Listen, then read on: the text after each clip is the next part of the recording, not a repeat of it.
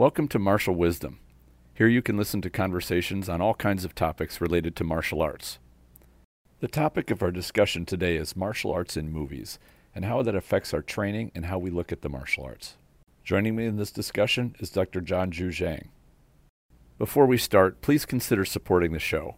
You can subscribe to the Spirit Aikido online program, which currently has more than 160 videos. Another option is to contribute any amount you like through the PayPal tip jar. Even small contributions are greatly appreciated. I hope you enjoy this episode. Now, on with the discussion. I've got a great show today, and I'm welcoming back my friend, Dr. John Ju Zhang. I hope I pronounced that correctly or close. Yeah. And we're going to talk about martial arts in the movies and show business and whether or not it's a blessing or a curse to the martial art itself. This is going to be a great topic. John is actually in the movies. He's a stuntman and actor. So I think he would be a great person to give a little insight to this subject. I mean, I think we all have some opinions on it, and it's the show business has certainly affected all of us in the martial arts. So I think this is gonna be a great topic. Welcome back, John. Thank you so much for having me back. I had a great time last time, so I'm thrilled to be back today. So thank you so much. Fantastic. Well, we got some meat to dig into on this one. Really, the blessing or the curse is what is the role of show business and movies and TV on the martial arts. I think the first thing everybody thinks about is there's a certain actor or a certain movie star that just opened my eyes to martial arts, and it brought me to the martial arts, and that's why I was interested in it. I fell in love with, and you could fill in the blank with art, whether it's Chuck Norris in karate, Steven Seagal with Aikido, Bruce Lee for Kung Fu and Chinese arts. There's a long list of names. I can't say that you can't deny that there's been a positive influence in terms of interest. I couldn't agree more. And the names you just mentioned there, I think at one point in my life or another, they've all influenced me. It's like you watch someone like Jackie Chan, Jet Li, and then when you see, I think back in 2008 when Jet Li and Jackie Chan actually collaborated, you're like, it's phenomenal. And certainly I feel that films have done some wonders for the martial arts. It's certainly brought it to something that's more mainstream, especially with Bruce Lee, with his films. There are some, the amount of people I meet who say, oh, I started martial arts because of Bruce Lee. I started martial arts because I used to watch Jackie Chan films and everything. And, it's lovely to hear that, so many years on from their heyday, they are still influencing and inspiring people and today's generation. Sure. So it's very rare would I ever hear someone's, I've seen it only once when someone said on a forum, hey guys, who's this Bruce Lee guy you keep talking about? Yep. So for sure, it's when you watch when you watch films and you see the fight sequences, which are spectacular, it looks like that's the first time they're doing it, and it's all very natural. Of course, behind the scenes, they probably spent months and months and months rehearsing that, so it looks second nature. Certainly, from my experience working on film sets, you tend to, with bigger budget films, you have a lot of time to rehearse. So you get to synchronize and work with your partner. Let's say you and I have a fight scene together. We get to rehearse. We get to rehearse the timing, the different techniques, the nuances, and make amendments. Well, the fight choreographer will make amendments as and when. It's like, for instance, I'm 5'9" on a good day. How tall are you? 6'4". Wow. Okay. So if the fight choreographer had planned for a fight scene between two guys who are roughly the same height and build, then that would need as soon as you and I come on set. You know what I mean? So there are always things that that will always need changing, especially on the day when you're on the set, for instance. Small things might need to be changed because the environment is different to the one that you've rehearsed in. So things are always subject to change in that regard. And when you see the final cut, on the big screen or on your TV screen, that's usually the best version. There Oh, are sure. many outtakes, like you see in the Jackie Chan films. Mhm. At the end of every film, I'm sure we've all. Oh, yeah. That was probably the highlight of every Jackie Chan film. You just watch it to the end to Yep. see the credits, Hmm. and you see just how many times it all went wrong. Yep.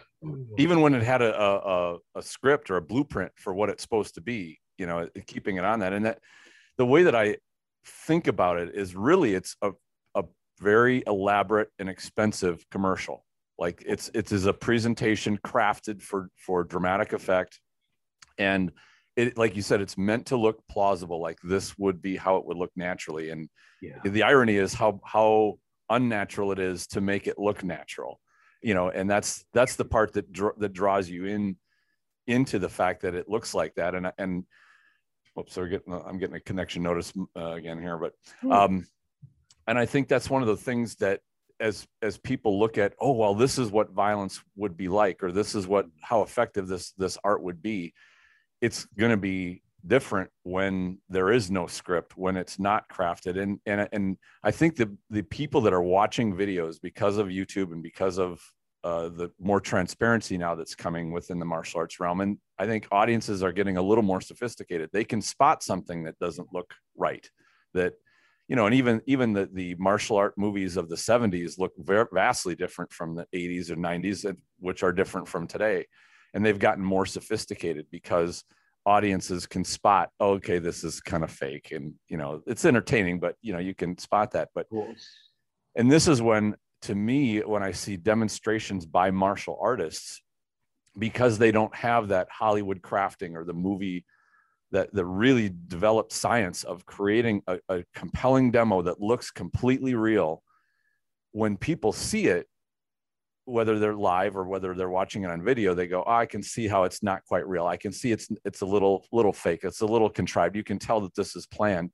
And they kind of dismiss that because, well, it's not what I'm used to seeing, like John Wick or, something of that nature, which is, I mean, the level of craft that goes into the John Wick movies or the Mission Impossibles or the modern hand-to-hand fighting is phenomenal. I mean, but it is expensive. It takes an epic effort to create Absolutely. I mean, especially when you have the actors who will learn the fight sequences as well as the stunt doubles as well, that. Mm-hmm. Just in case the actor can't do it, or they want like a cleaner run between two stunt doubles having to do it themselves, and because that's what the stunt guys do for a living.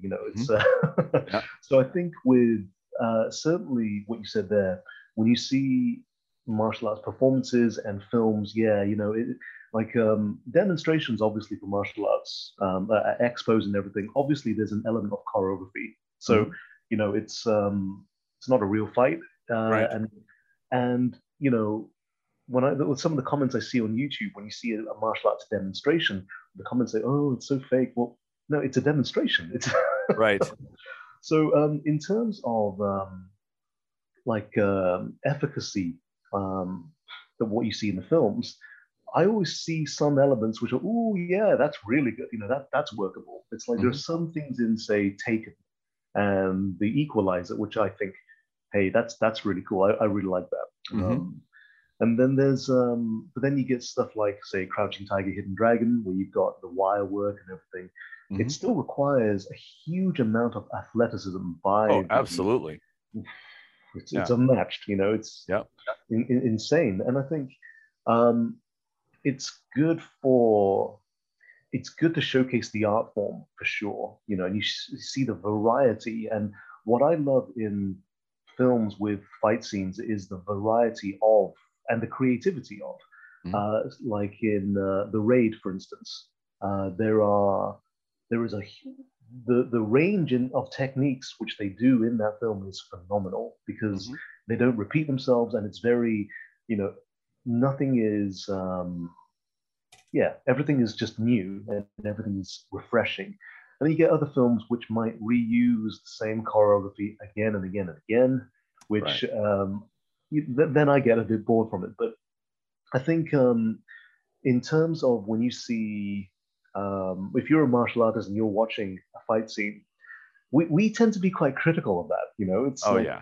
oh, I don't know about that. It's Well, and the best example, and I would encourage anybody listening to this is for the example is go and look on YouTube for Marine Corps martial arts demonstration. And this is a video I ran into a couple of years ago, and it was U.S. Marines, and they were doing a demonstration for some kind of a crowd. I don't know what the audience was, if it was some fair or something where they were trying to do recruiting, but they were showing they had a little it was an area that had a bunch of those little rubber pieces, so you could throw people into the ground really hard, okay. like kind of a little pit, and they were showing their martial art, and boy, did it look fake. But I mean, these are the U.S. Marines. They're training soldiers for hand-to-hand combat. Like that's a legit art.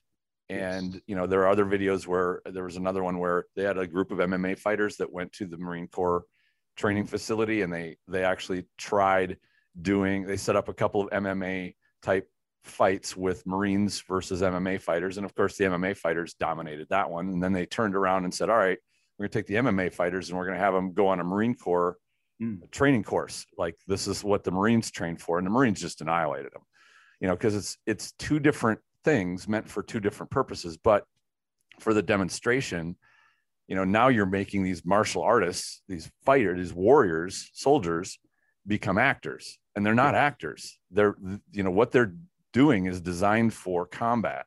Yes. And so when you said about the hypercritical thing, I think this is one of those things where to get that dose of reality, realize, are you taking somebody who's trained to do one thing and now wanting them to do another and expecting them to be good at it? Because you can be a great actor and not be a good martial artist, and vice versa. And the same thing with, being a fighter versus a soldier. Those are very different. And completely agree. I mean, I generally split martial arts into three main categories, which is health, fighting, and performance. Mm-hmm. I think at some point in our martial art careers, we'll do all three at some point. Sure. It's some of us make a living from doing one or the other, or even all of them. So you get UFC fighters like Gina Carano, who've just gone into, well, she's been in film for a while now, but Sure. Kung Lee, who's in films and everything. So it's I find, because I've worked with fighters before for films, and when I'm the one choreographing, or if I'm the one they're fighting, it worries the heck out of me sometimes, because they're distancing. It's like when they throw a jab, they get in close, they commit with it. Right. And of course, for choreography, you need that safe distance. You need the timing as well. Right. So it's like I have found that you need to make that mental adjustment. It's like when I first got into films 11 years ago, we were training to be in synchronized, just be in sync with one another, and synergize and everything. And so we weren't hurting each other. It just looked like we were going at it. I will tell you though, my sparring suffered.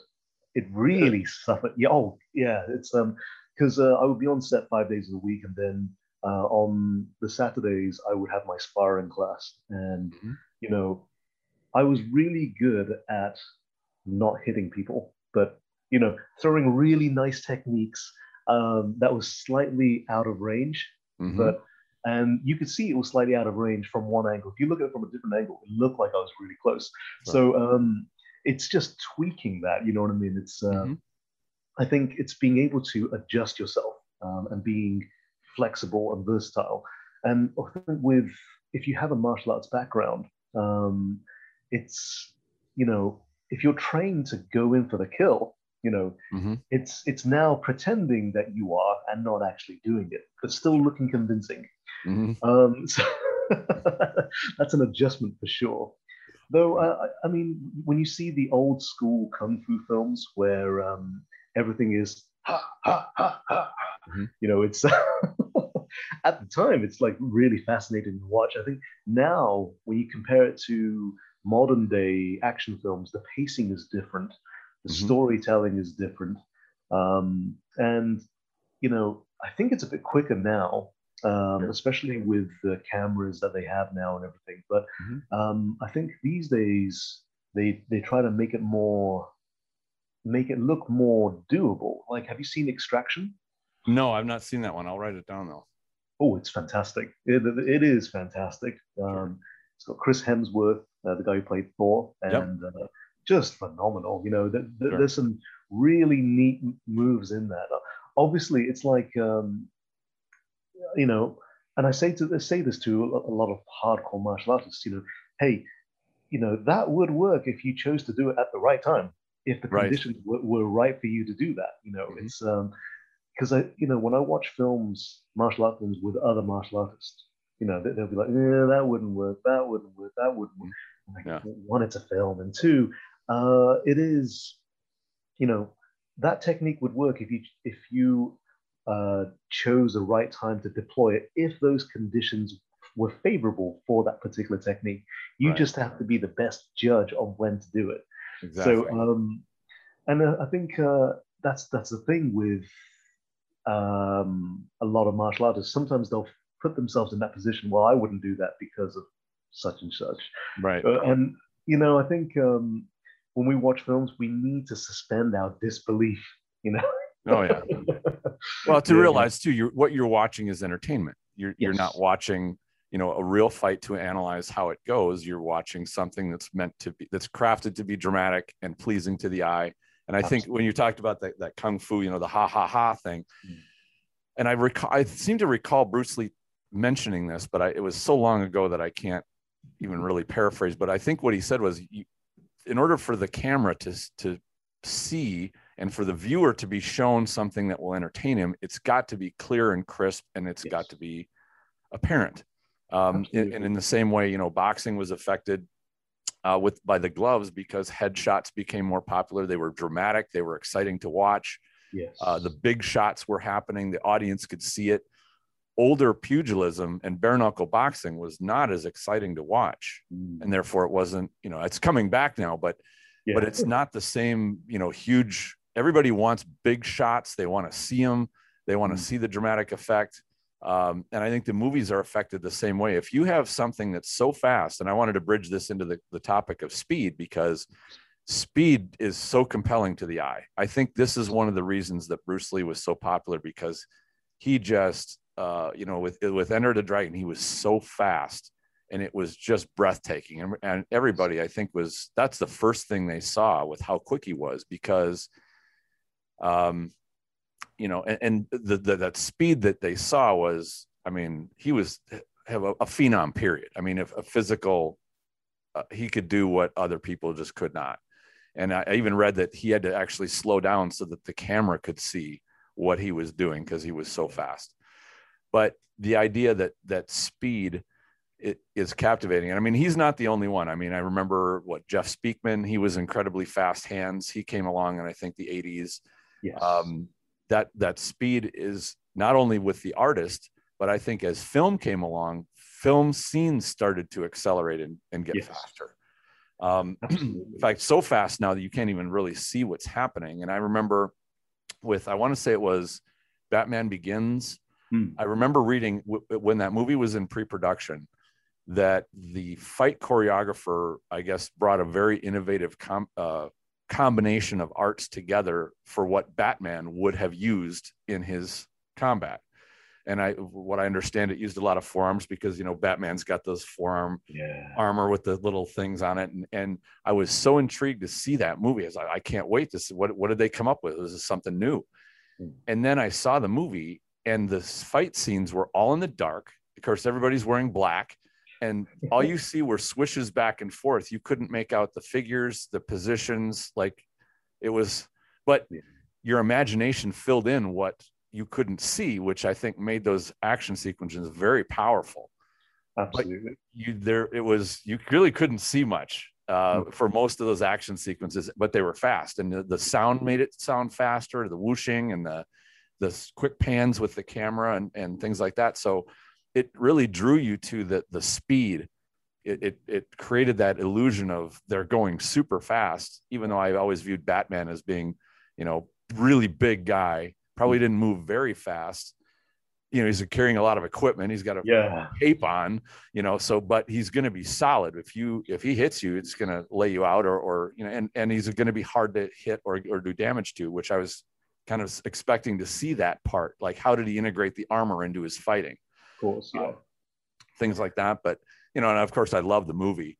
But I was a little let down in the fact of, if they really did that much crafting to make, Batman's martial art, I really want to see it. Absolutely. I mean, that's the thing with storytelling. So you have, I find that, if you have a character like Batman, and you build on that, as soon as you care about a character in a film, as soon as he throws a punch, you feel that. As soon as he takes a punch or takes a hit, you as the audience, you will feel that more because you care about this character. You have some kind of emotional attachment to this character. And of course, when you've got the post-production where they've got the special effects, the sound, and sounds, my goodness, it's oh yeah. And I think with when you have someone like Batman, I mean, it is shot in the dark, which is a shame because you want to see everything. And, right. I think it's only in Dark Knight Rises on the third one where you actually see him fighting in the day, right, toward the end, and it's yeah. I mean, you see him do a bit more things, but I think Batman's meant to be.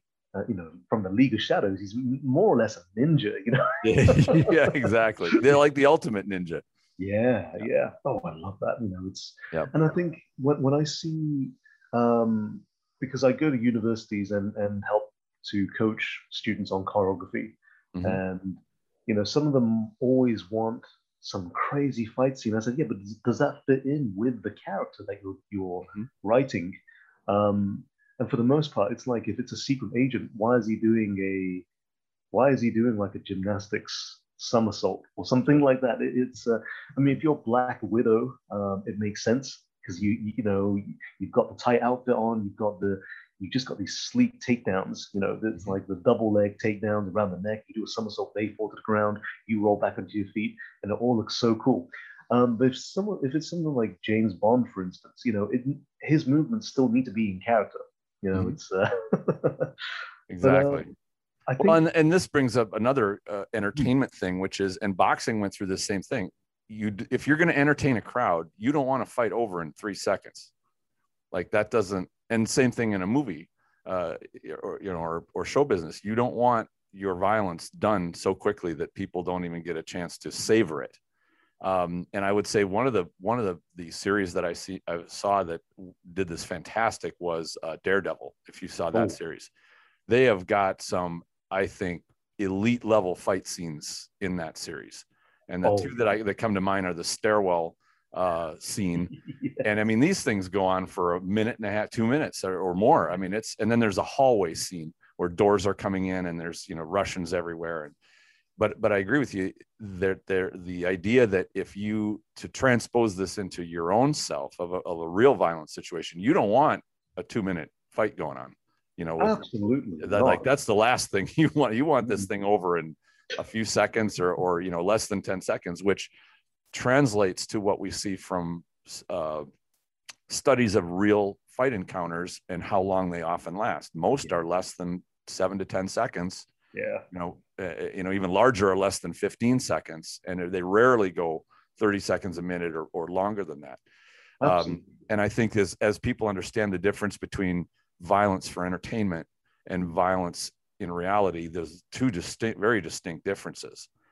It's true. And it's like, I can't imagine, I mean, it's like when you've got, say, if you have a situation like a bar fight in a film and a bar fight in real life, my goodness, are they different? Apples and oranges, and it's like real fighting is ugly, and it is ugly, and pure chaos. It is absolutely. I mean, anytime that I've ever been in a real life situation, I've had to make sure that I'm okay first. I need to make sure that I keep myself nice and cool. It's like I can only donate money if I have money. I can only give myself if I first have myself. Right. So it's and of course in films, you take out one guy whilst the guy behind you is politely waiting for his cue. As Right. soon as you turn around, that's when he comes to. So it's there's a lot of timing and everything. In real life, it's completely different, Sure. obviously, and it's I think like for instance, Michael Jai White, Mhm. who is fantastic. Phenomenal. Yeah.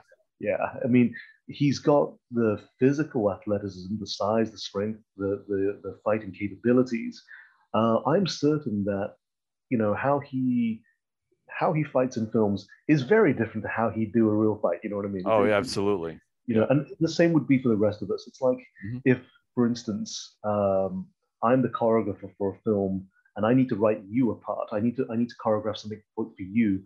Mhm. Then I would add a few things here and there. Aikido, bit of jujitsu, this and Mhm. that. Of course, you know those are sequences that someone else came up with for you to play the part of. You know, Mhm. let's say we put you in a real life situation, you do something completely different. Oh, yeah. It is completely different. It's Mhm. like you might still be on camera in a real life situation just because kids nowadays film everything. Mhm. Um, it's I'm grateful that any situation that I was ever in when I was younger, that was really before the time of camera phones. Mhm. It's Yeah. now you can't get away with anything. Right. Oh, yeah. Yep. There's a camera around every corner. My goodness, yeah. But I think when you've got, say, legitimate martial artists who are in films, Mhm. and you see how they pull off those movements, Mhm. with their own experience, with their own, that's a pleasure to watch. Oh, it That's is. a pleasure to watch. Mhm. And it's, I know Steven Seagal gets a bad rep and everything, but Mhm. in terms of, I love his takedowns. I love some of Oh, his yeah. takedowns. It's, I think I like his earlier stuff Mhm. as opposed to his newer stuff for Sure. sure. Right. It's and even with like that knife fight scene he does with Tommy Lee Jones, Mhm. oh, I love it. Yeah. For me, it was Tommy Lee Jones who made that. He's not a Sure. martial artist, but Yeah. my Yeah. goodness, if you're a good enough actor to look convincing, like wow, Yeah, exactly. And that was a great sequence. I mean, I think Aikido probably is the best martial art that looks dramatic on a silver screen because you get somebody getting chucked head over feet. And I think that's why when the original Seagal movies came out, they were such a refreshing change of pace from the punch festivals that tended to be and kicking yes, that tended to be popular at the time. And I think that's why he hit in Hollywood so yeah, big because it was like nobody'd seen anything like that. And but when you bring up a knife fight, one of the ones I think is probably the best if you want to look at what a real knife fight probably looked like was the apartment scene in Saving Private Ryan. oof, That I want to go take a shower every time I see that scene. Like I know it's coming and I know it's rough, but and it didn't look pretty. It was sloppy and horrifying. Like to me, yeah, that's probably what a real knife fight looks like versus one that was eye candy for a of course, great dramatic sequence. And I know it's on YouTube. People can look it up, but and knives I know are a big topic within the martial arts, and I think it's one of those things that need to be clarified. I If you're agree. going to have a illusion about martial arts, do it with anything except a knife or a weapon. Like, don't start to think that entertainment arts are going to be the same as an actual fight, with a deadly weapon. Like, it's not going to. Couldn't agree more. You're absolutely right. It's like I've been slashed, never stabbed, touch wood. And even if it's a shallow cut, it doesn't stop me. It doesn't. And it's you need to have that mental preparation as well. And it's like there's and it is ugly. It's very ugly. Yeah, And you've got terrifying. yeah, yeah, it absolutely is. It's like if it's hand to hand, um, I'm confident. I'm very confident. As Mm-hmm. soon as someone pulls something out, boy, do I have to switch on. Right. It changes the game completely. Mm-hmm. Just because it doesn't matter how good you are anymore. It doesn't matter how good, because any fool can do something with, Yeah. and it's of course films do glorify that. It's Sure. they do where you get the guy who rushes in Right. and gives you Yep. plenty of time to. Oh, it's if only, Right. but if only it was that simple. But then, you've got, because, in real life, you've got the guys who don't know how to use it, but they can still cause irrevocable amounts of damage. Right. Then you got the guys who know how to use it, and it's like, chances are you'll never see it coming. And that's a whole new level of terrifying. Yeah, absolutely, absolutely. And I think when you see, there's a film called The Hunted with Tommy Lee Jones, Benicio del Toro. I think he's like I don't know if you've seen it, but no, I haven't. So for those who haven't seen it, it is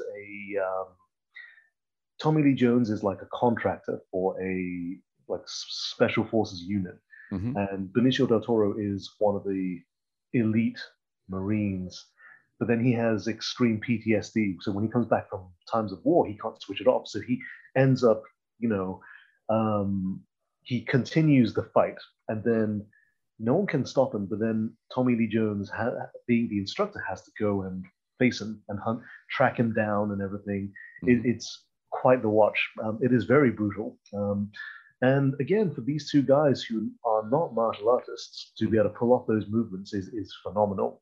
Sure. And you get the only thing I will say is, in the end fight scene, they both sustain a lot of damage. And I'm like,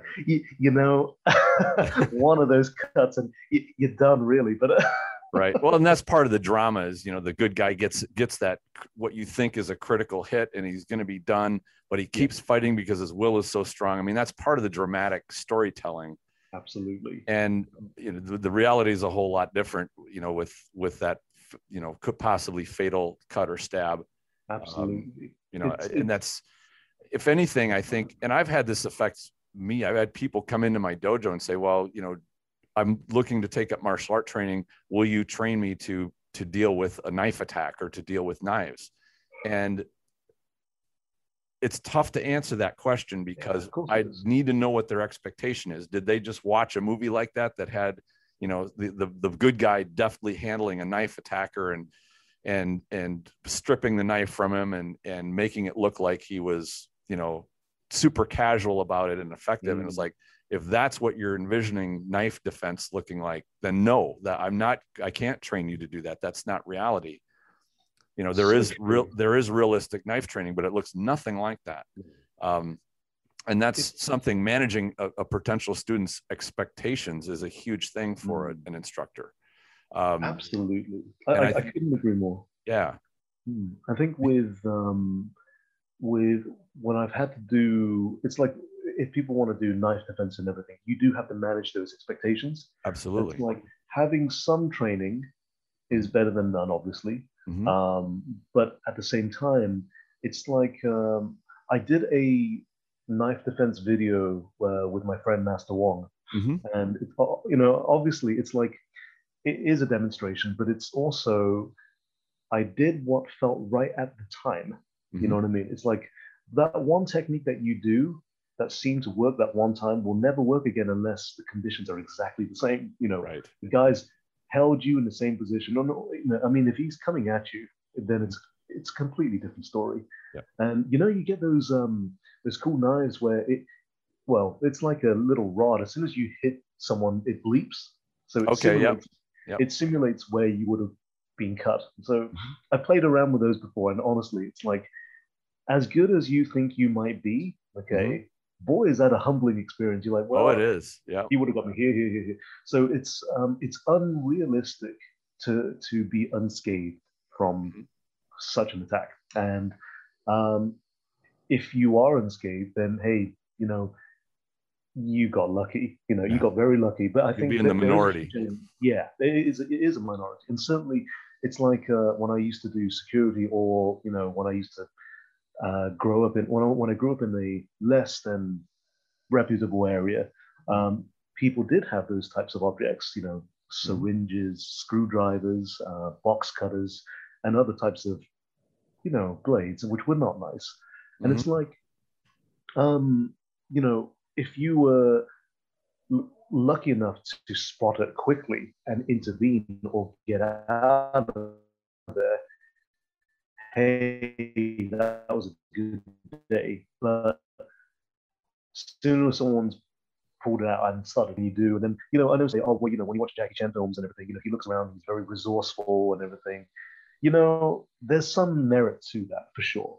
I think there is some merit to using your surroundings. If there happens to be a crowbar lying on a floor.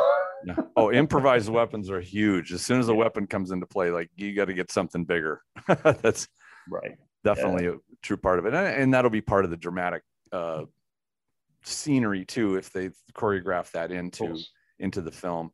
I do think that these presentations draw a huge crowd. And I think that, back to our original point, the first one is, when you see that type of thing and you want to be that,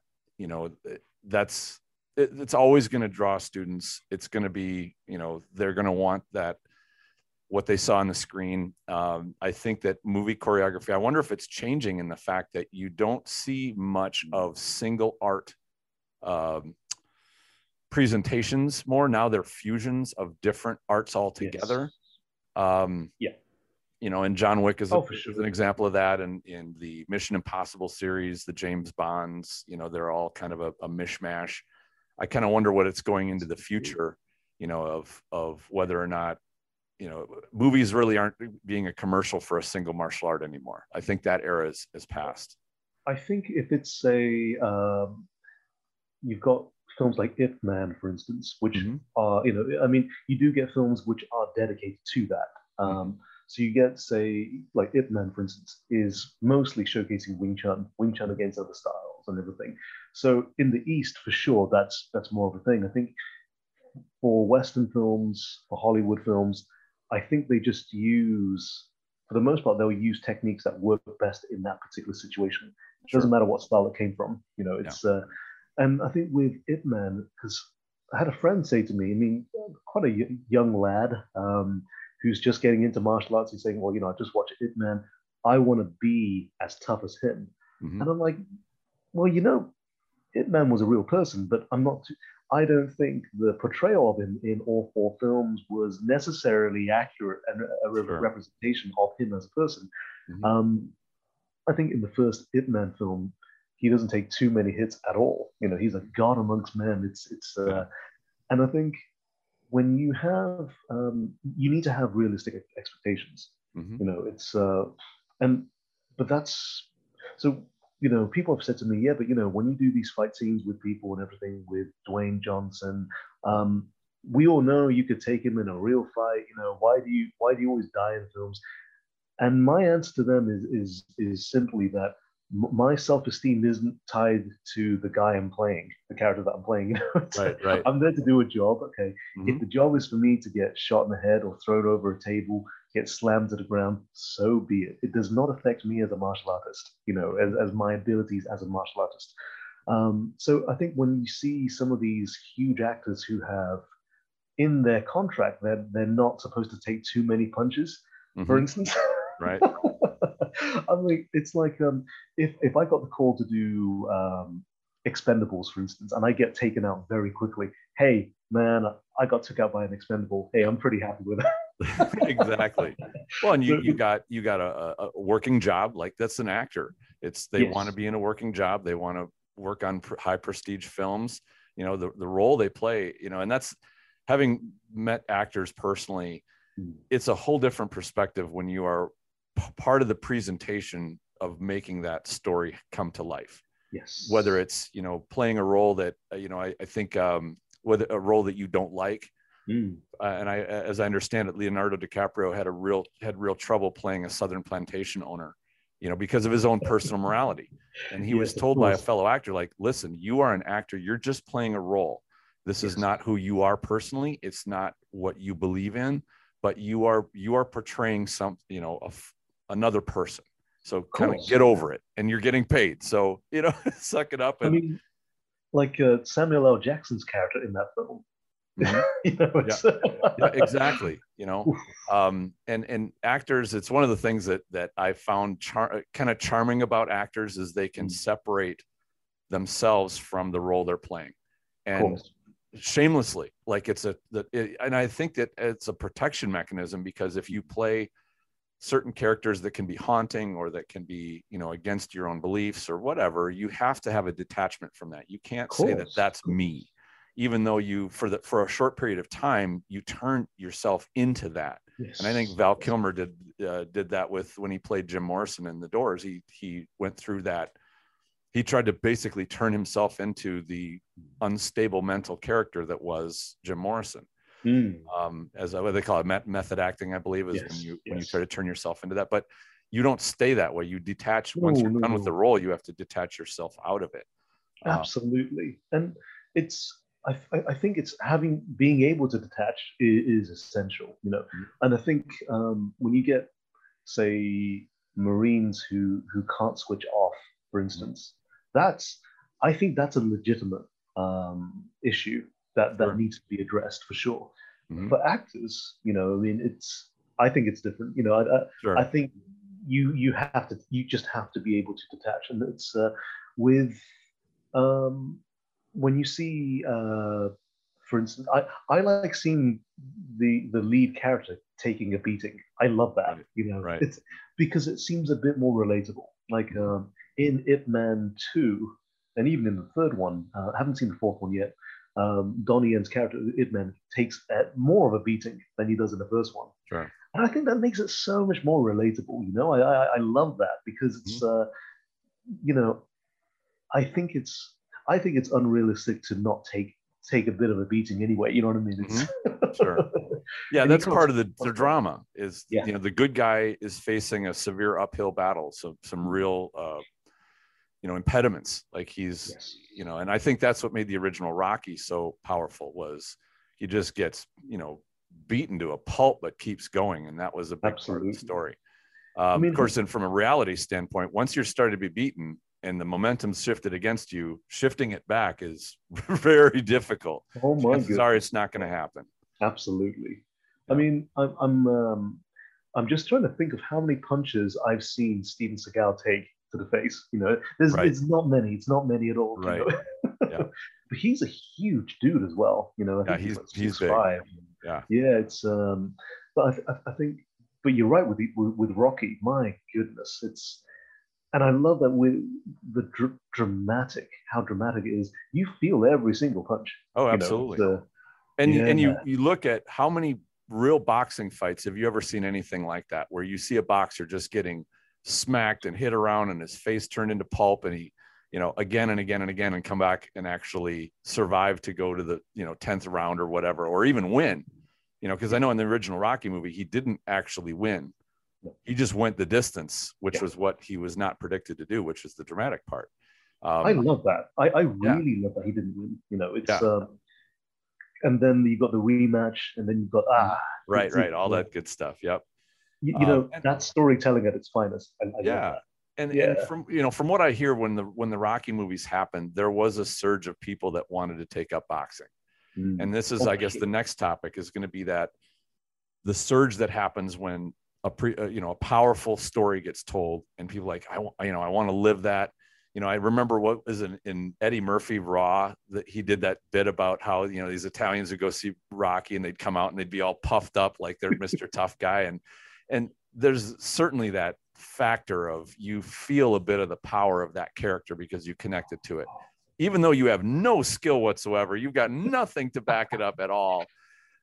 And that's kind of the dangerous part, right? And you know, I read something many years ago from a psychological source on psychology, and it said that the brain, when it sees something, it doesn't know whether it's true or not. It can't really discern it. When you see something on a screen and it looks plausible, your brain will say, well, that's like seeing it live, which means you just witnessed that. It must work that way.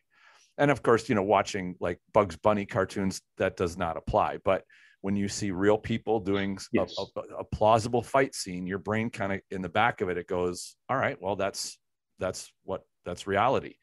Even though your forebrain can go, well, I get that it's actors and it's probably scripted and all that stuff, but it's that lizard brain in the back that says, I saw this and it could work.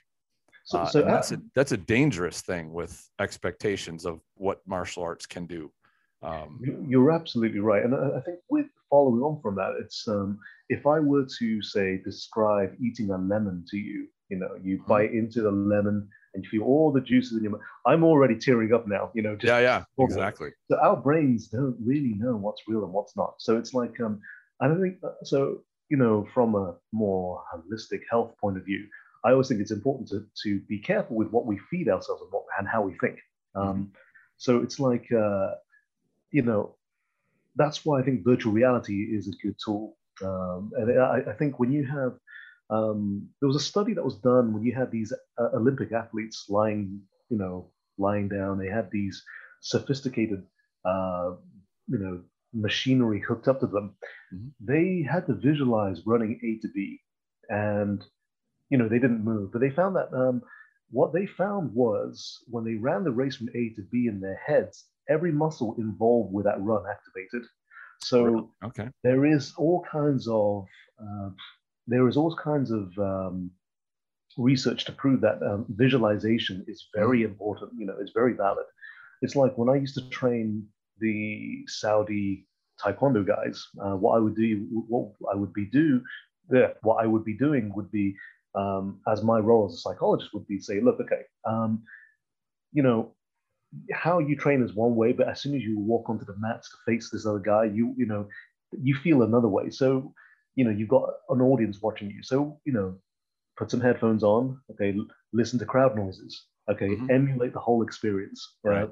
And then you're acclimatizing yourself to those conditions already. It's so that helps them to get used to that kind of environment. Sure. And I think having that kind of visualization, my goodness, it's so powerful. And I think if you do, I think the baseball leagues in the US, they implemented virtual reality to its athletes. They found that after maybe I think it was 2 or 3 weeks, their decision making increased by 30%. Wow. Which is phenomenal. I think, yeah. Yeah. So it's I'm still working on a VR project here. It's slow and I need funding, but Sure. but back to what you were saying, I think I have come out of every single martial arts film that I've ever watched or every single fight scene that I've ever watched. As soon as I walk out, my skill level suddenly increased dramatically. So suddenly I'm like, oh, I could take on the world and everything. Right. Yep. Exactly. And that's over here. I don't know what it's like over there, but one of the most popular entertainment things over here is professional wrestling. Yes. And there was, the crowds are huge. It's really a phenomenon. And you see more and more videos of kids that are in their backyard and they're doing flying suplexes on their brother, or, throwing him on a table or hitting him with a chair, all the stuff that they see in there. And I'm sure has a lot to do with it. They see these things and they say, oh, I can do that. And they go out and, their mother has a heart attack and they look out the back window and see what their kids are doing. But it makes me wonder, there aren't any wrestling schools that pop up because the popularity of these crowds watching wrestling and wanting to say, I want to go be a wrestler. Whereas karate schools or other martial arts schools do get that wave of popularity when they see these things in action. And to me, I do have a great deal of respect for professional wrestlers. As athletes, they are, I think, second to none. And what they do is absolutely incredible, regardless of whether or not the drama has been scripted. And I don't blame them for having scripted drama, because that is what creates the audience attraction, the draw. And, this goes back into the 50s. And, a lot of, I actually heard a friend of mine is big in, not only a martial artist, but a historian. And I asked him one day, I said, how in the world did professional wrestling ever evolve into an entertainment? And, he told me, he said, back in the day, in the mid 20th century, when you had traveling circuses and they had usually a strongman or a wrestler. And one of the attractions was, you're a big farm dude, young guy, throw hay bales all day long. You think you got something, and the strongman will say, hey, come and wrestle me for a nickel. And if you win, here's your prize. You get, $1 or something like that. But if I win, I keep your money. Yeah. And he, you know, these wrestlers every night would wrestle a line of these huge farm boys. And the bigger they are, the more they think oh yeah, I can take this guy. I'm as big as he is or whatever. And so what would happen, these traveling circuses would get their champion, their wrestler guy. And when they would meet, usually in private, they'd say, all right, let's wrestle. Because, you know, martial artists want to do their thing. You know, wrestlers want to wrestle, boxers want to box. If they get another boxer, it's like, hey, let's play. Mm-hmm. And so they would do a match and they'd figure out who the winner was. Well, nobody would see it. So what they would do to attract the crowd is they'd say, let's go recreate this for the crowd. So they'd recreate how the match went, and they would recreate who won. And they would just do this show repeatedly.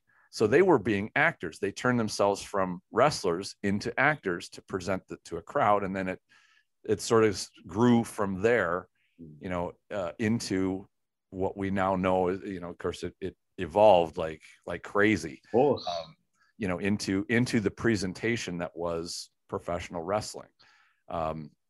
I thought that was an interesting story because, you know, where did this stuff come from? Where were the origins? You know, it's always a more interesting story than you think it was. It didn't just pop out of nowhere. No.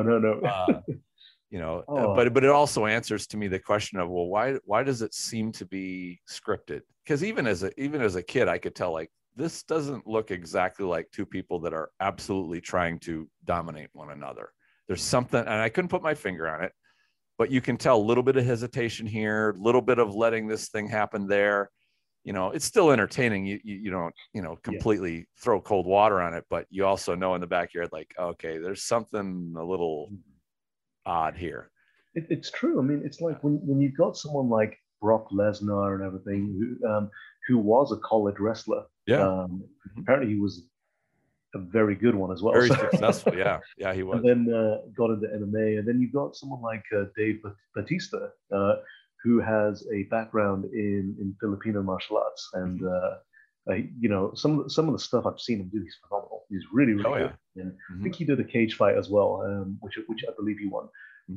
Though, yeah, you know, I think a lot of those professional wrestlers, they can probably handle themselves pretty well. Oh yeah. I mean, just the raw physicality is not to be underestimated.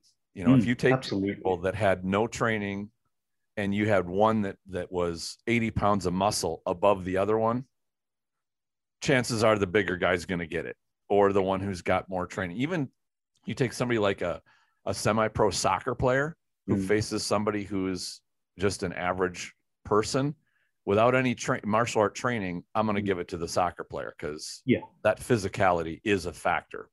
Absolutely. I think athleticism and the physicality and everything, and just knowing the body, you know, right? It's like you've got the UFC fighter George St. Pierre, for instance. He does a lot of gymnastics, and as a gymnast, I think being a gymnast or gymnastics certainly allows you to makes you more of a well-rounded athlete. Yeah. You know, it's so, you know, when I was a kid, you know, some of my friends were gymnasts and they seemed to be good at everything, annoyingly. Yes. They were good at every single sport. And they were, and, you know, they were so physically core, you know, their core was so strong as well. And it's like, oh man, that's amazing, you know? Yeah. You know, another field is because gymnasts are, I think, very underrated for their ability to pick physical things up like that. And it's, you could call it a body discipline or awareness of your body. Yes. You know, speaking of which, another one is dancers. I think dancers are highly underrated for their athletes, definitely. And of course, it depends on the style of dancing, but generally, dancers have got a lot more physicality than you give them credit for. In fact, as I understand it, Conor McGregor was a dancer before he got into martial arts. And one that I remember spotting back in the day was Jean-Claude Van Damme. And I was just thinking that. And I remember seeing Bloodsport and remember that spinning kick that he did. As soon as that other leg went straight out the other direction, I said, that's a dancer. Yeah. He comes from a dance, because no martial artist kicks with both legs out like that. They'll tuck the other one in when they do that spinning kick. And I of course, at the time there wasn't the internet and whatnot, but I went to kind of sniff around, like, am I right? Was he a dancer? And he kind of or he or his publicist or whoever kind of tried to obscure his background, but like 15-20 years later it came out, sure enough, he has a dancing background. And I'm like, I knew it. Because you could spot that. But the physicality was, I mean, unmistakable. Like you could not, there's nothing about him that you could pick on for a lack of, you know, physical capability. He was really phenomenal. Because you've got like I did a ballet class once. Okay. Once. I'd pay to see that. It was no joke. Like I mean, I've always been flexible. I can do the splits, I can do this, but you know, my flexibility did not prepare me for what was to come. And you know, my calves have never ached so much. Like, yeah. Oh yeah, I mean, it's crazy. I think the next day I ate for weeks. But I think with that's the thing with Jean-Claude Van Damme. I mean, like he had the flexibility of being a dancer, and you see the control he has with his kicks. Even now, you know, it's a severe level of body discipline. Oh, it's fantastic, and it's like I went through a phase, which I'm not ashamed to admit online, where I watched a show called Dance Moms, which I'm not familiar just with a that reality show about these kids who do competitive dance competitions, and you get to see all the drama with the mothers and everything. It's crazy. It's very well edited. I thought it was trash to begin with, and then the next day I found myself watching it again. I thought, oof. But then you know, you appreciate the art form so much of dance, and it's like when I used to do dance classes, I struggled because for me as a martial artist, every move I do requires a purpose. There's a reason why I'm doing this particular move at this time. So I'm sidestepping this way, I'm doing this. And I would say to the instructor, okay, why am I doing this? And she would get frustrated at me because she says, well, you know, this, you don't need a reason. You know, this is just what feels right. This is, so I found watching people dance, doing dance myself, I need to transcend that barrier that there didn't need to be a reason for it. You just had to feel right, you know. And I think that's helped me with my martial arts in that, okay, you know, this is free flow, you know, it's like, and I think as martial artists, okay, yeah, but why are you doing this technique? You know, why does this have to be here? You know what I mean? And there's not a lot of strategy to dance, whereas there is with to fighting. Yes, absolutely. Absolutely, there is. And I think it's so important that we are able to free ourselves from that. You know, it's like when we're doing, I did some salsa dancing and everything. Some of the transitions when you're going underneath someone's arm and you're spinning around, I thought that looks great, but why? You know, and once I got over that, you know, it took a little while for me to adjust. It's like, oh, okay, actually, this feels great because all I have to do is switch this off, you know, and be less resistant, you know, because the instructor used to say, "You're so tense." I said, "I know." And you think to yourself, if I was teaching a student, I'd probably be telling them the same thing. You got to relax. You know, it's not easy going into a new realm and relaxing. It's very, very difficult. Yeah, exactly. So true. And you know, it's I prefer watching it to doing it.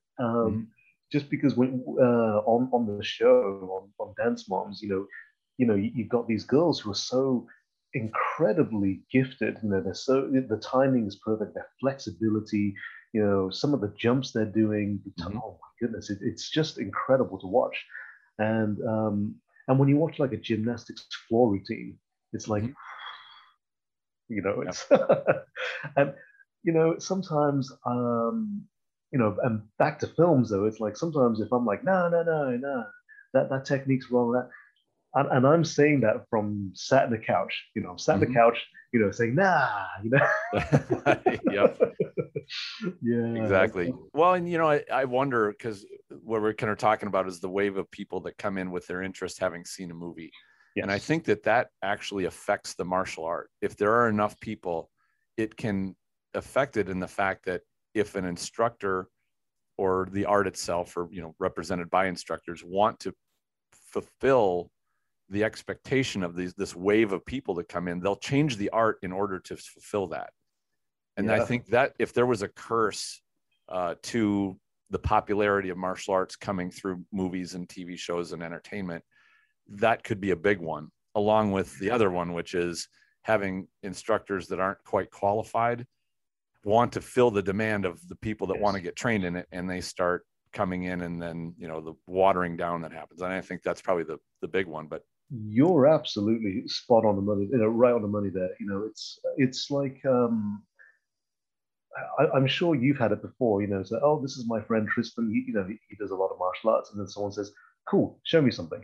Right. Yeah, absolutely. Show me a jump split kick, or show me a jump split somersault kick. You're like, yeah, because you know, I do something amazing. Yeah. They want to see something amazing. Exactly. Yeah, it's like you know, someone I met someone who said, "Oh yeah, you know, you do martial arts." I'm like, "Yeah, I do." He goes, "Oh well, you know, I've just finished playing, you know, Tekken or Street Fighter or Soul Calibur. You know, can you do any of that stuff?" I'm like, ah. And there's no upside either, because if you can do it, they kind of expect it. Oh, that's pretty cool, yeah, because the character I play can do that as well. Do it. And if you can't do it, well, you know, and if you manage to do it and you didn't land the jump, you just look silly. It's exactly, you're standing there with somebody and they're expecting to see the, you know, a John Wick deal, you know, because that's the measure. And I think that this is partially a curse. I guess a third curse would be, as people watch videos on YouTube and they watch not only movies but demonstrations and stuff, and they get set in their head like they want this level of spectacular. Yeah. And if that's the expectation for what they want of their own training or what they want of their instructor or their art, they're going to be kind of let down. And to me, I think that's an expectation that we instructors will have a hard time managing, to say, I'm sorry, but the thing that you're expecting, I can't deliver. In fact, I had an incident a couple of years ago. A woman came in with her daughter who was 17, 18 years old, and she was getting ready to go to college. And this mother came in and said, you know, I want you to train my daughter in self-defense, and I want you to train her to deal with somebody who's attacking with a knife and attacking with a gun. And she's leaving for college in 6 weeks. And, oh, by the way, she's very busy and can maybe do one class a week. And I just had to tell her, like, I'm sorry, but I mean, I can, in that time, I can give her just a little bit, but what you're wanting takes years of dedicated training to get, you know, and even then it's, you know, you're talking about knives and guns. That's in your impossible zone. And, but you know, that expectation was there. And I'm glad that she was right up front with it, that's what she wanted. And I could just tell her, sorry, but that's just not possible. You absolutely have to manage those expectations. It's like, you hear it where someone took their first karate class, for instance, and then get into a fight and get their ass handed to them. And it's like, oh, okay, you know, so yeah, well, you know, karate's useless. Right. One lesson. Right. Exactly. It takes years and tears, as you know. It's and nothing comes easy. It's so difficult. And I think when you know, because I know a lot of people who get into martial arts specifically for films, you know, specifically for these reasons, you know, for the social aspects and everything. Hey, that's great, but I think it's important to be clear as to why you want to train. And it's like, there's a film called The Art of Self-Defense. I've heard of it, with Jesse Eisenberg. It's a strange film, very, very strange film.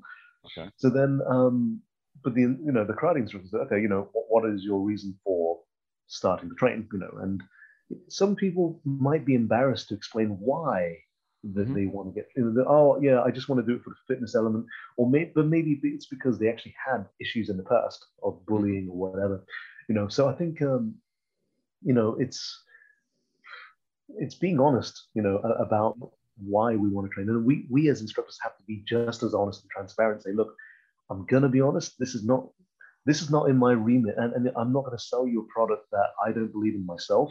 And it's like, you know, if say I said to you, hey Tristan, my son wants to do UFC, you know, wants to get into MMA, and you know, I want you to train for it. It's like, you know, and you're like, okay, well, when's the fight? And it's like, well, it's in a month. Hmm. you, you know what I mean? It's like, Sure. oh, no, we have to be so honest and realistic and transparent about these things. Hmm. And I've certainly turned away students before, potential students before, because they were after something that I wasn't particularly, it's not something that I wanted to, it's like Right. someone said to me, look, I've got a boxing match coming up. Can you coach me? I said, look, I can hold some pads for you, okay, and I can maybe help you with a few techniques here and there. But yeah, you're going to be fighting someone who's going to be boxing you. You know what I mean? I think it's good for you to be in that environment with other boxers. Right. So here's a list of other boxing instructors. Yeah, but I want to train with you. I Hmm. said, yeah, but it's so Well, that's it's the like, thing, and I know that from I have my own dojo. I even feel that draw. I don't want to turn away somebody, yeah, but yet you cannot deceive or no, mislead or, you know, allow somebody to become your student when you don't believe that you're the best person that they can yeah, get to fulfill their needs. sure, And that's one of those, even when I opened my dojo, I really had to think through and like, okay, how am I going to handle this? And yes, right away it occurred to me, like, somebody comes to me, I want to get them the best result possible. And if I'm not the guy to fulfill it, I will find somebody that will yes, help them that way. Like that, to me, absolutely, that's what integrity is. When you don't want to just take their money and say, yeah, you should join our program. I mean, everybody's run across that slimy sales guy that says, oh, I can sell you everything, whatever you need, I got it. And yeah. they'll basically start to steer you into, you know, being the solution you need because they want to make that sale. And Oh, I, it's crazy. I knew a kid whose dad pushed him, you know, really hard. His dad was, part of me feels that his dad was living through his kid. It's like, sure, yeah, that happens. and yeah, so the kid would, he would train hard, but he trained with so many other people. And then he met I think the dad found some guy to teach him, to teach him kickboxing and everything. And you know, yeah, it's like, and this instructor said to him, look, I don't do this, but one of my other friends, he Mm-hmm. does do kickboxing. He does teach it, so maybe you could speak to him. Mm-hmm. And then that instructor then called the first one and said, "Hey man, thanks for sending that kid over to me. I've just taken 3,000 pounds off the dad, so yeah, I'm on holiday now." It's like, That's right. Yeah, great. that's And I think it's, unfortunately, there is a lot of malpractice in what we do. right. It's, people who will be disingenuous about what it is they do and how good they are at what they profess to Right. do. It's like, and I think that is, and you get it in every industry, really. You Mm-hmm. get it Oh in yeah, every single absolutely. industry. And, I think so long as, I mean, here in Oxford, where I live, I've got like a group of instructors who are, group of instructors that I care about, who I trust. Mm-hmm. It's like one of them is, he's like uh, he kind of, he's of a similar build to me, but his style is pure conditioning. Mm. So he, it hurts me to hit him, for instance. Sure. So I'll get students who come to me and say, I really want to do some conditioning. So I've seen you on the Master Wong videos and everything. Mhm. The first thing I always say, look, so conditioning, yeah, I do it, but I'm not an expert at it. What you Mhm. see in the videos is someone asked a question, and me and Master Wong helped to answer that question. Mhm. I said, but this is the best guy for it Sure. locally. This is the Right. best guy that you should contact, and he's my friend, so I can put you in touch. But Mhm. so, I'm never afraid to defer to someone and refer someone to someone else's expertise. Mhm. I think it's important for us to be open enough to do that. It's like we Sure. don't have all the answers, and Yep. for sure, it's like if it's something like conditioning, then the last thing I want to be doing or thinking is, does my insurance cover this? Yeah, there's always that factor. Yep. Yeah, Uh, it's it as I think about it too, the I've gotten asked so many times, like, "Oh, I've been thinking about getting into martial arts, and you're a martial artist, so tell me about what would be a good art for me, or what do you think, or here's what I'm thinking about. I'm thinking about taking up this art. Do you think it would be a good fit?" And one of the things that I tell everybody is it's just like like finding a good auto mechanic or finding a good physician. There are good ones out there. There are bad ones out there. There are horrible ones out there. Just be ready to manage your experience. Yes. You know, do your best and realize you might come across a dojo or an instructor that's not a fit for you. You might come across a total nut job that is, you should, you know, run, not walk away from them. But keep looking for the one that is the good fit. Keep looking for the one that is going to get you what you are looking for. And also realize that as you train and as you grow, you might very well need other mentors to augment what that person is teaching you. Like this is a journey, not just I'm going to go like find a restaurant because I'm looking for a great steak and then it's done. Like it doesn't, it's far more comprehensive than that. That's fantastic. I love that. You know, but I think that, you know, and I'm sure it's probably similar there, but people here in the US are caught in this consumer culture thing. Like when they go look for an art, they look for kind of like they're buying a car. Does it have, you know, power windows? Does it have power seats? Does it lever, you know, they're looking for the features to buy the best thing. And they want to compare one to the other. Yeah. And inevitably what I advise people is martial arts don't work the same way. You're not just buying a set of techniques or anything like that. You're actually going through a growth experience. And I think, you know, in taking people that are interested from watching movies and martial arts, and they think, hey, I want to be physical like this. There's a physical part of my life that's not being fulfilled. Martial arts is a great way to fulfill that. In fact, absolutely. I think it's far better than a lot of just plain old exercising, which is boring, you know, mind-numbingly boring.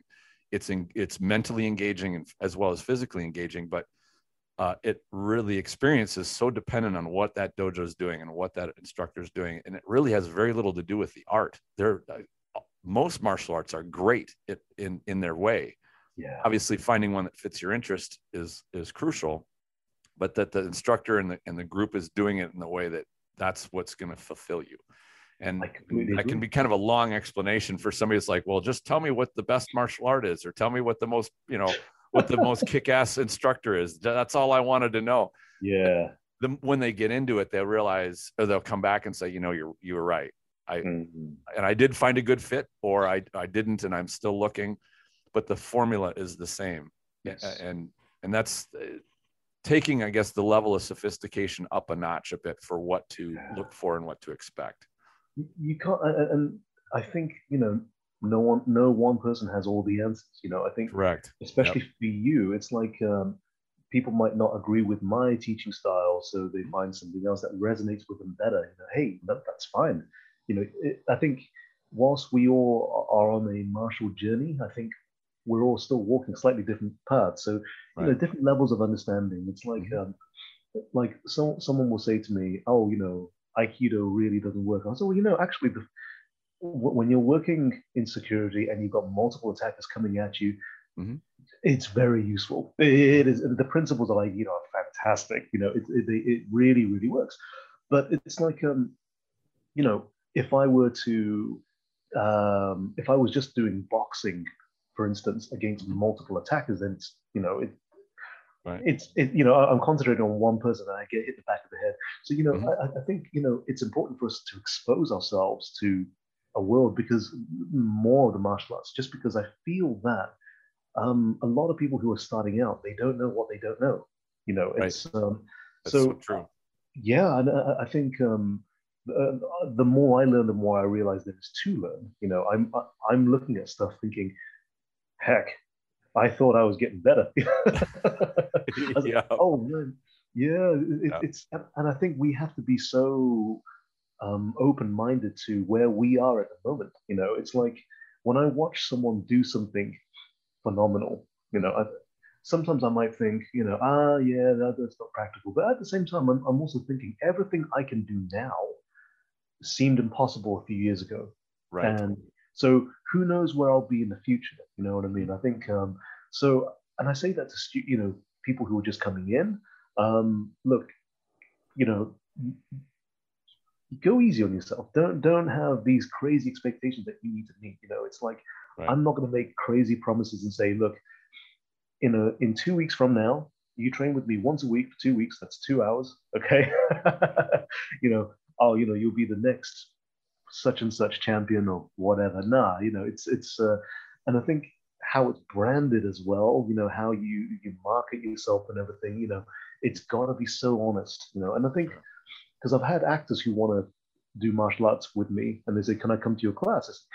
You can, but bearing in mind, this is two different things. I'll teach one thing, you're looking for something else. That's something you and I can do separately somewhere else. Mm-hmm. And I have a skill set that would be applicable to what they want to do, because I work in the industry.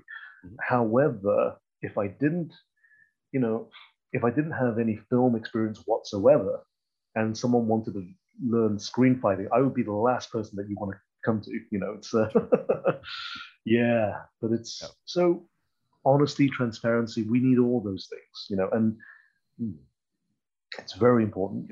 And I agree with you, especially that honesty is a fundamental virtue of a good society.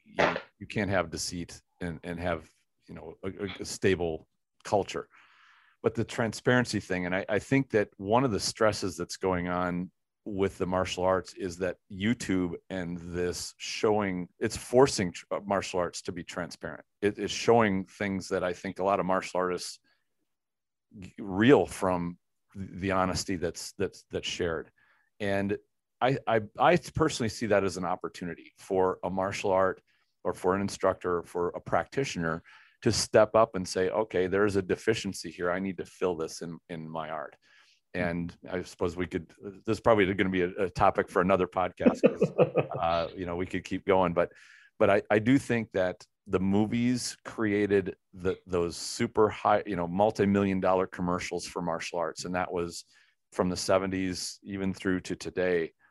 But the transparency that's coming behind it, which is, okay, what does the art actually deliver?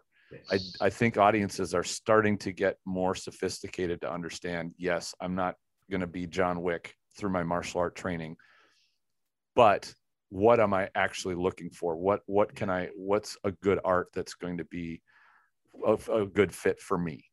Yes. And be able to browse on YouTube and find, what these arts look like, how they train. There's so many great videos that show how instructors will teach technique, not to say that they're necessarily looking at the technique, although that's probably something they're looking at, but also what it's like to have a teacher show you and say, here's how a technique goes, or here's how we learn. Like, to me, that's a great thing for the martial arts, and also for the instructors who can now compare how they teach to how somebody else who's made it a video teaches and say, hey, that's a good way to teach this. I know that's affected how I teach it, because I love studying not only the martial art, but I love watching how instructors connect to their students, and how the method they use to guide a student into learning a technique. Because there's a bad way to do it and there's a good way to do it, and somewhere in between. Yes. And, not only do I want to be a great martial artist, I want to be a great teacher. And so, with that journey, how do you present this in a way that just clicks with people and they understand it? There's transparency is huge. You're absolutely right. It's like some of the best fighters are not the best instructors. True. It's like one of my friends who I regard to be a fantastic instructor. Mm-hmm. He was not a natural, should we say? Mm-hmm. It's like his coordination was a bit off. His flexibility wasn't that great. Mm-hmm. And then he's had to work so hard to get all those things. Sure. So when he teaches the way he wishes he was taught. You know what I mean? It's like, I think that we all do. Yeah. Yeah. I think that's, Yeah. And the patience he has, he's like, right, okay, if that doesn't work, what you can do is this way. That's what I did when I first started. I thought, oh, good on you. It's sure. Because I think you get some guys who are a bit more, say, who had a natural affinity, natural talent for this.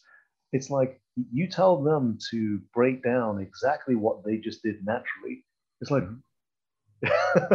I've had that. I mean, back when I was fighting, I would talk with fighters that were phenomenally talented, and I was friends with a lot of them, and we'd sit down and have a beer, and I'd say, all right, I want you to tell me how you set this up and how you did it. And they exactly like that. Like, I just do it. know, and they can't explain it at all.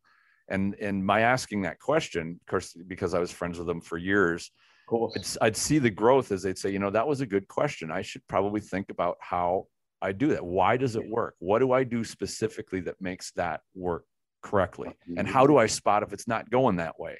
And why don't I do it, you know, under different conditions? And it's yet another aspect of growth. I completely personal agree. growth as a martial artist or a competitor.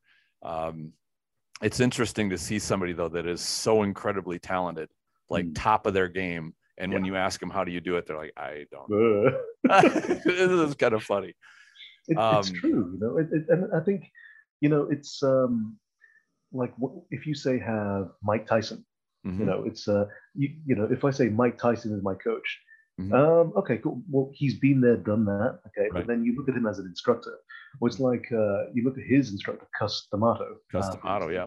It's like, okay, you know, I'm not too sure how good Cus was as a boxer. Okay, right. He had, as I remember his record, he had one fight which he lost, and I believe he suffered an injury. I don't know if it was during the fight or shortly afterwards that ended his boxing career. Right.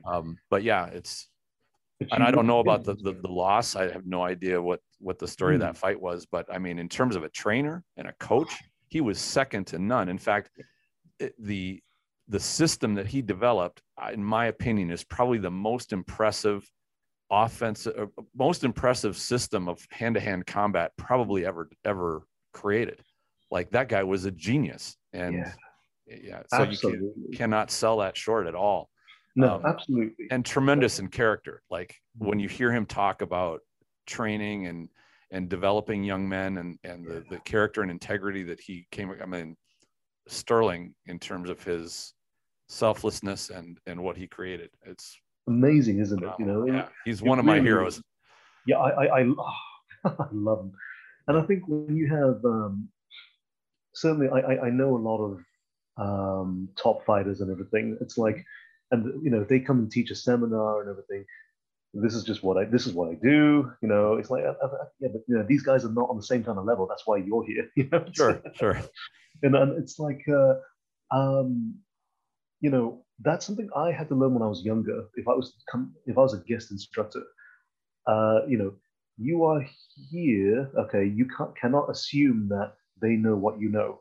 That's why they're there, to learn what you know. So you have to explain it, you know, and you go at the pace of the slowest person if you can and everything, and you work with them. And it's not like this is all the information. Okay, go practice and come back to me, and I'll build on that. You know, it's a you know, of course there's an element of that, but it's like you want to nurture that relationship with them. You know, you want to nurture that. You want to, it's like guiding people as well. I think that's so important to be able to, as an instructor anyway, because I want my students to reflect well on me. You know, absolutely. I had a student, I think it was a couple of years ago, you know, it's like, oh, you know, someone got in his face and everything. And I said, oh, what happened? He goes, well, I managed to, you know, I found out why he was so upset. It was a massive misunderstanding. And, you know, he shook my hand, apologized, and we walked our separate ways. I thought, that's a win. Fantastic. I said, he said, I knew fighting was the last resort. And part of me was hoping that he would try something, but I'm glad nothing happened. I was like, me too. It's a perfect attitude. Exactly. You don't want it, but you're ready if it happens. Yeah. I mean, that's the thing. I mean, my personal philosophy is I train when I don't want to, so that I can fight when I have to. Right. But only when I absolutely have to, when I've exhausted all other options. And it's and I think it's, you know, most fights happen of a time of their choosing, not yours, unless you're the one picking the fight. But which we shouldn't be. No, don't be that guy. No, absolutely not. It's you know, I think it's an episode of Friends. I think when Ross goes to the self-defense class and he says, "Can you teach me how to attack someone?" The instructor says, "Wait, you want me to teach you how to attack women?" Like, and oh, funny. Oh dear.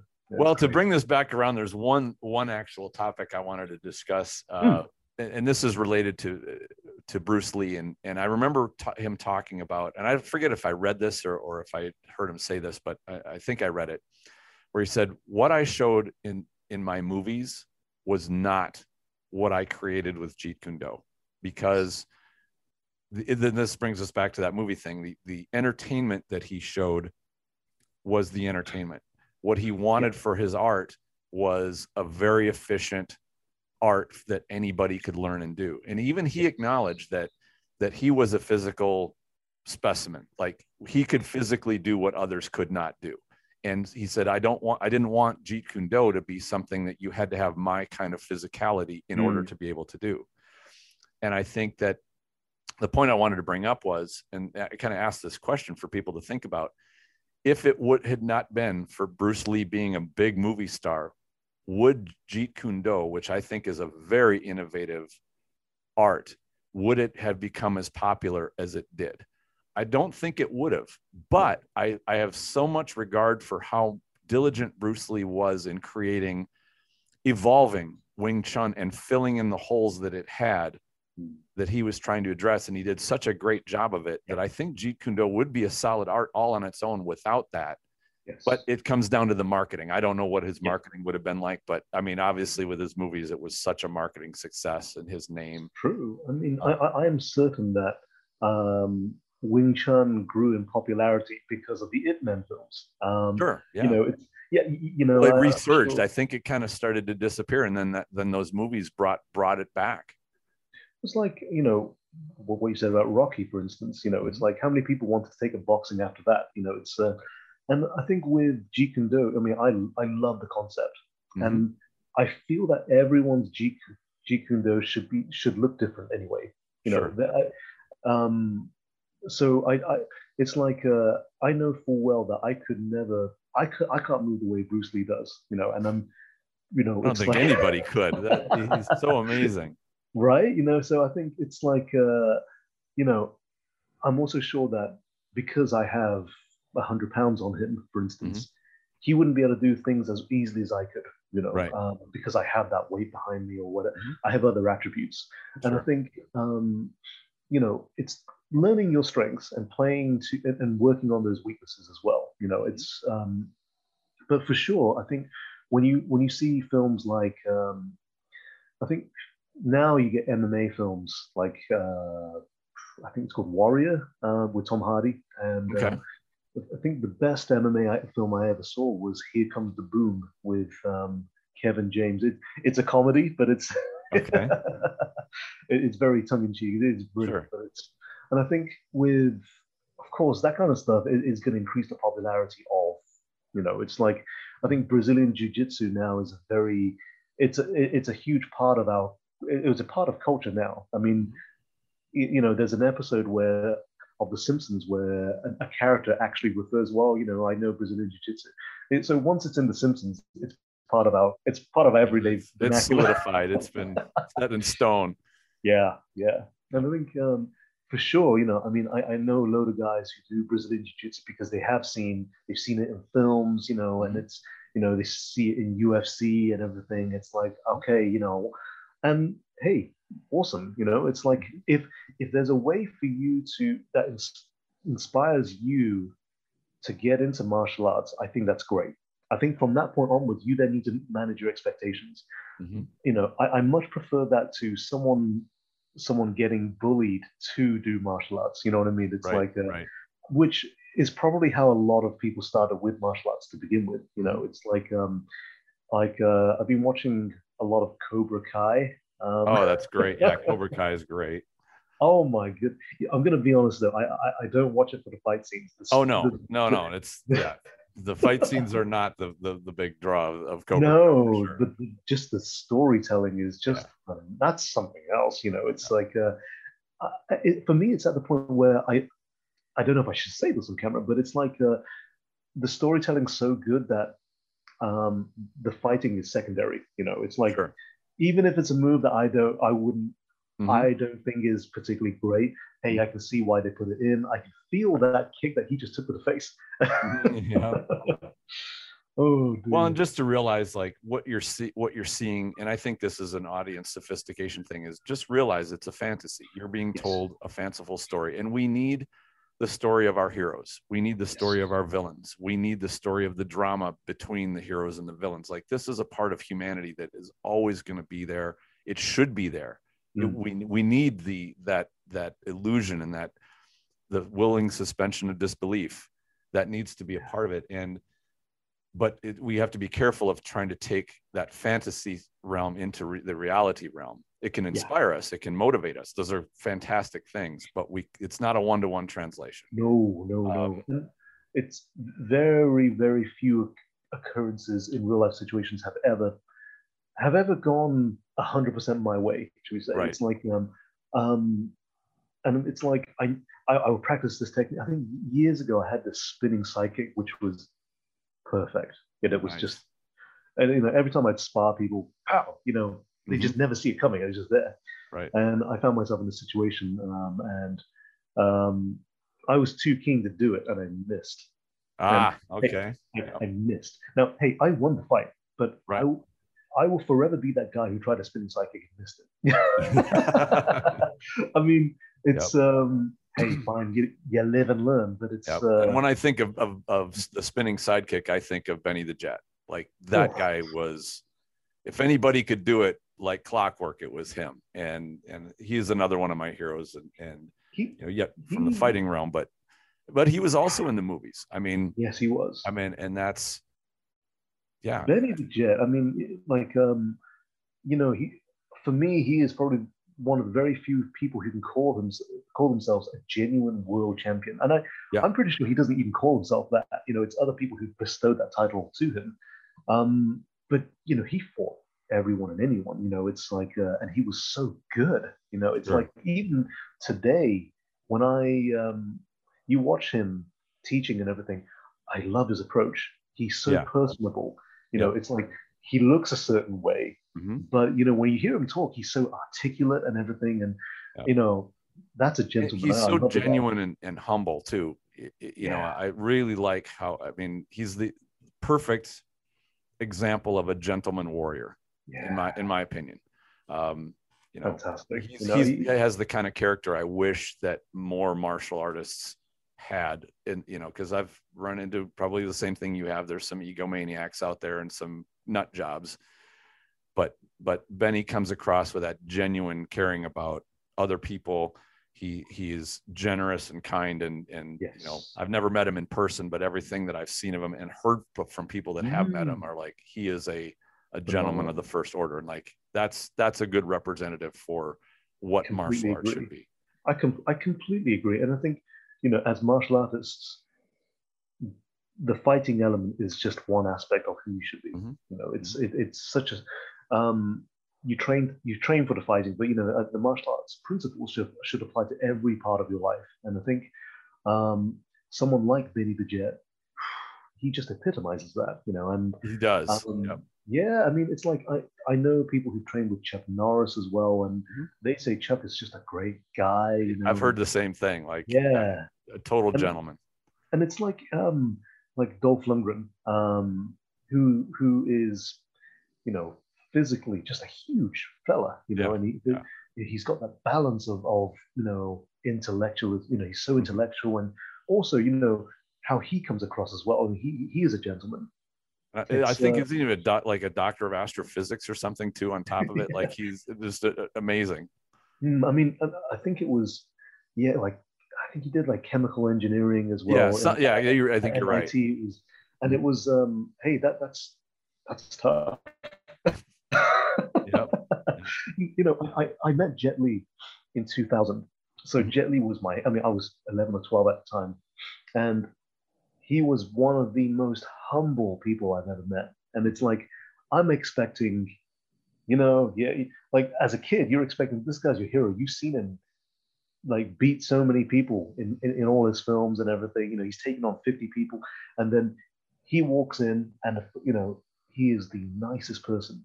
He is the nicest person, and calm, and just so humble that there are people there who want to talk to him and interact with him. And I think I was the youngest guy there, which was awesome. Nice.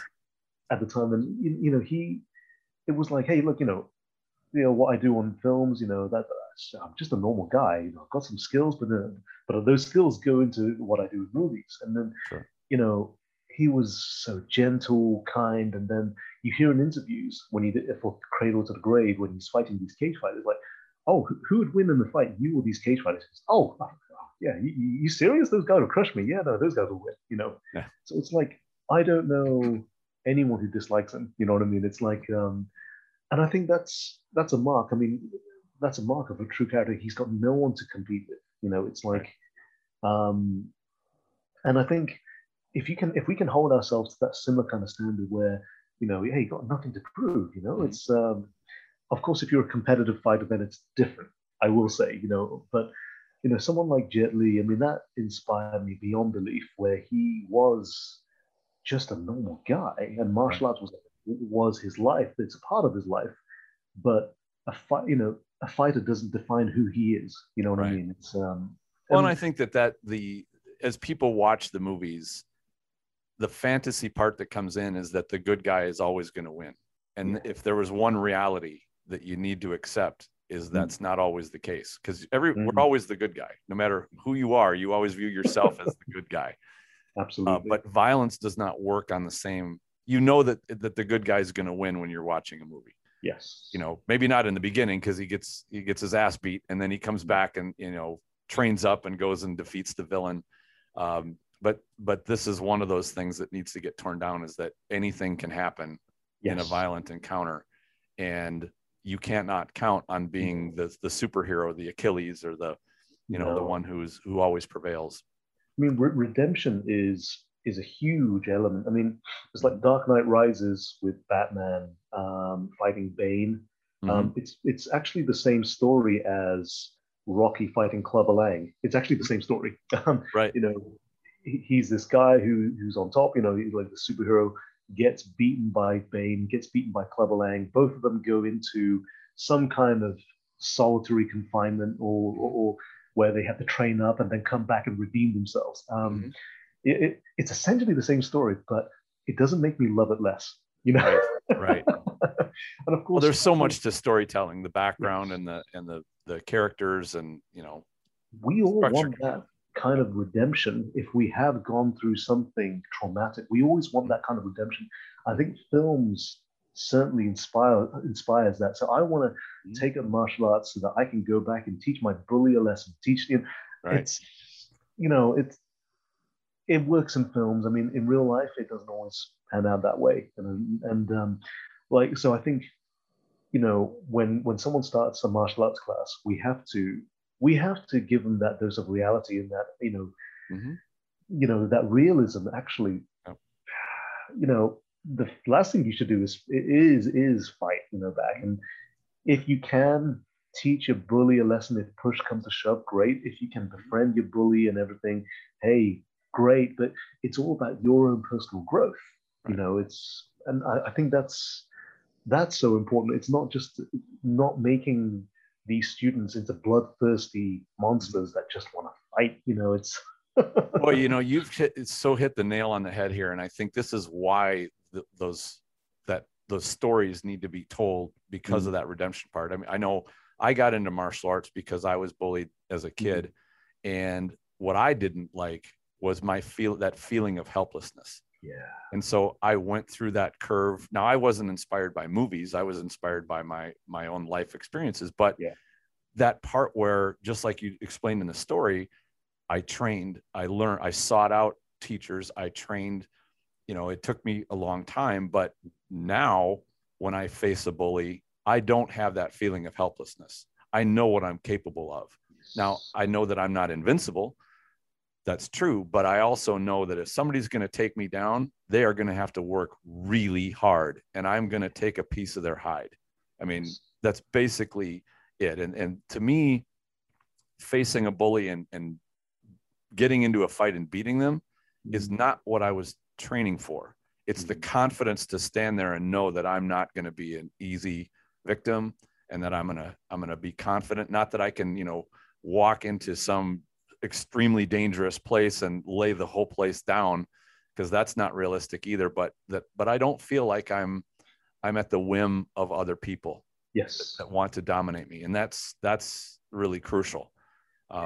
You're absolutely right. And I think with any assaults that I've ever experienced, mm-hmm. um, I, whatever I did, I don't probably they probably didn't learn their lesson. No one ever came back for seconds, but Mm-hmm. I'm pretty sure that you know they will probably still go out and do that to less able people. You know what I mean? That's the thing.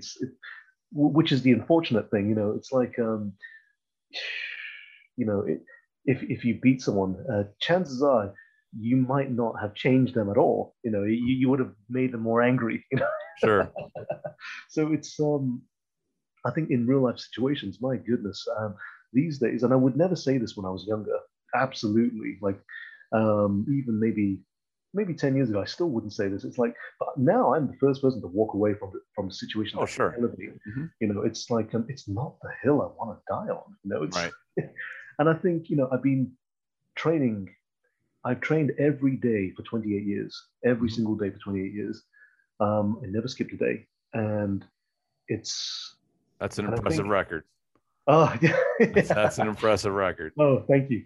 But I mean, it is always train when you don't want to, so you fight when you have to. But it's mm-hmm. like 28 years.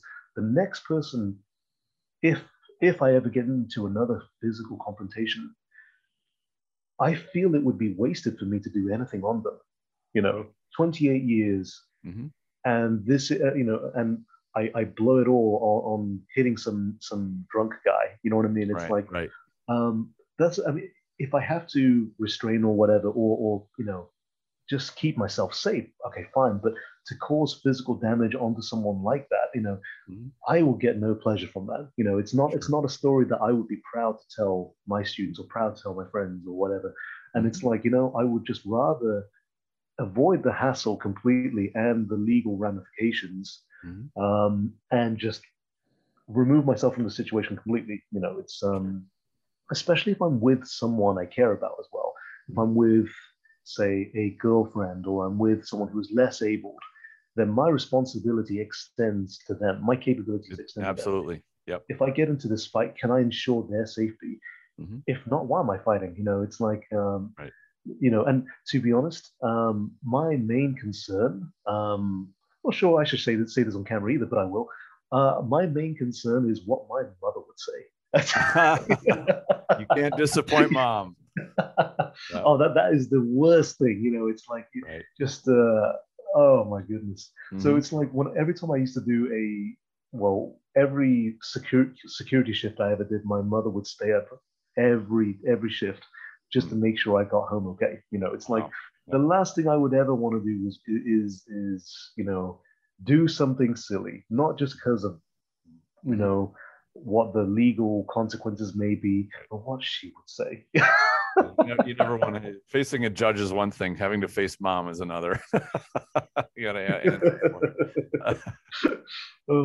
That's great. Yeah, and I guess that expectation thing.